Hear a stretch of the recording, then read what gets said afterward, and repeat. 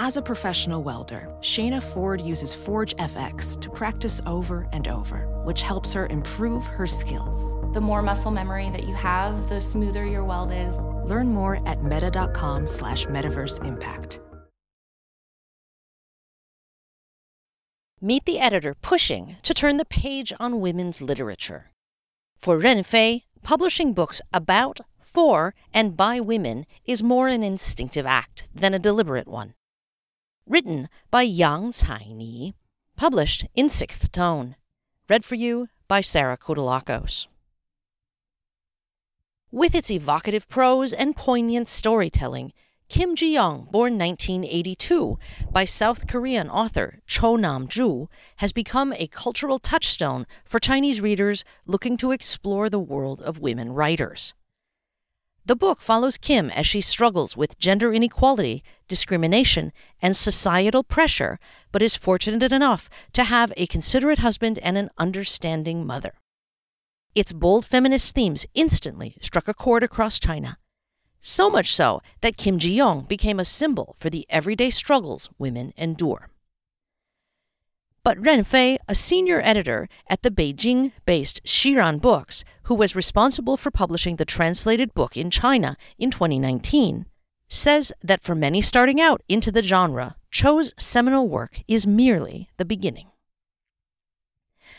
The ripple effect the book had was illustrated when Ren's team decided to include an email address on the last page so that readers could share their own Kim Ji-young moment. I must confess, though, that our team did not expect to receive much feedback, Ren told 6th Tone.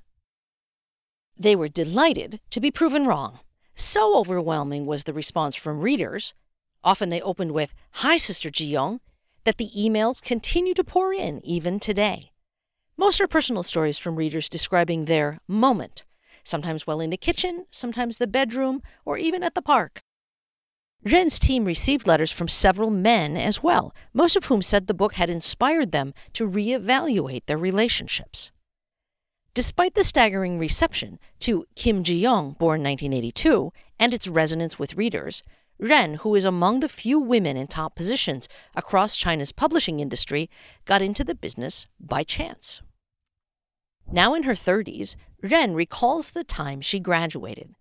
"I was just looking for a job that would let me work with words," she says. Soon enough, she applied to jobs at several companies, including media outlets. "Well, the first offer was a publishing job, and I thought, all right, let's give it a shot first," said Ren. "I've been doing it ever since." The company was Shiran Books. A while later, she moved to Unread Publications, where she introduced Alice Sebold's novel Lucky, a memoir about surviving sexual assault, to China. Then she brought 1977's The Women's Room by Marilyn French, a milestone in modern feminism, to domestic readers. She went back to Shiran Books in 2018. According to Ren, publishing books focused on women's literature is more an instinctive act than a deliberate one. She says, "As a woman, it's uncommon for me to not prioritize gender-related concerns, since they are intertwined with my daily experiences." She's overwhelmed every time she reads news about extreme violence against women. She recalls several incidents in China. They include reports about a trafficked woman who was chained to a wall in eastern Jiangsu province, the Nth Room scandal, and the brutal attack against several women in Tangshan in the northern Hebei province. All were met with shock and outrage across China. As a member of society, it's hard for me not to think about what I would do if similar things happened to people around me. What if my friend had been trafficked or was being domestically abused? What would I do? What should they do? This feeling of being hunted is ever present, she says. That's when she asks herself, will everything be better if I get to publish one more book? Ren's question is rooted in one of the first translated books she published, Alice Sebold's Lucky, which was originally released in 1999, while the Chinese version came out in 2016. In the U.S., it might have been just another book on how unfair the system is to victims of gender violence. But in China, the book was pioneering. In libraries, Chinese books that talk about rape survivors are few and far between, says Ren. The lack of a comparable context left readers in China ambivalent.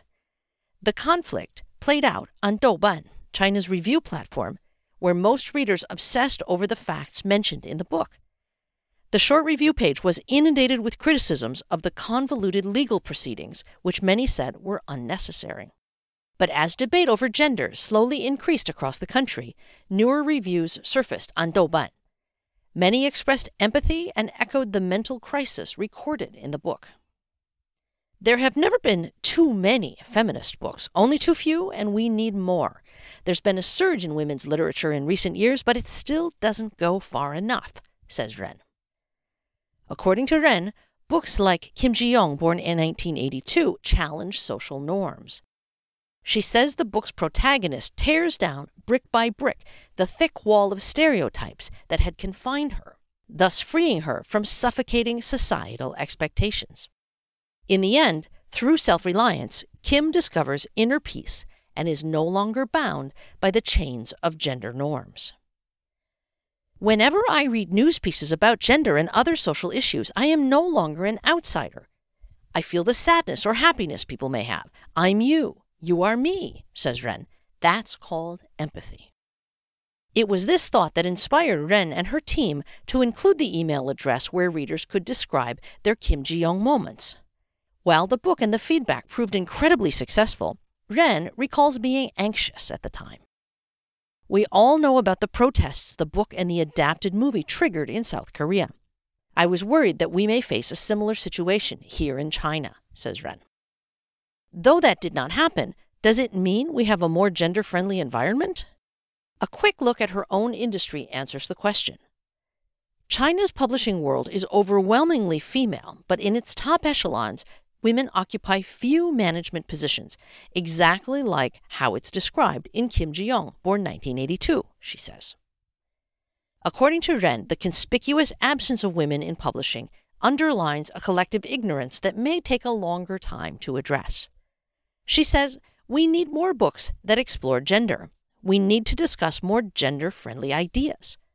We need more voices to reflect if the life we have now is the life we need, or if we can do better.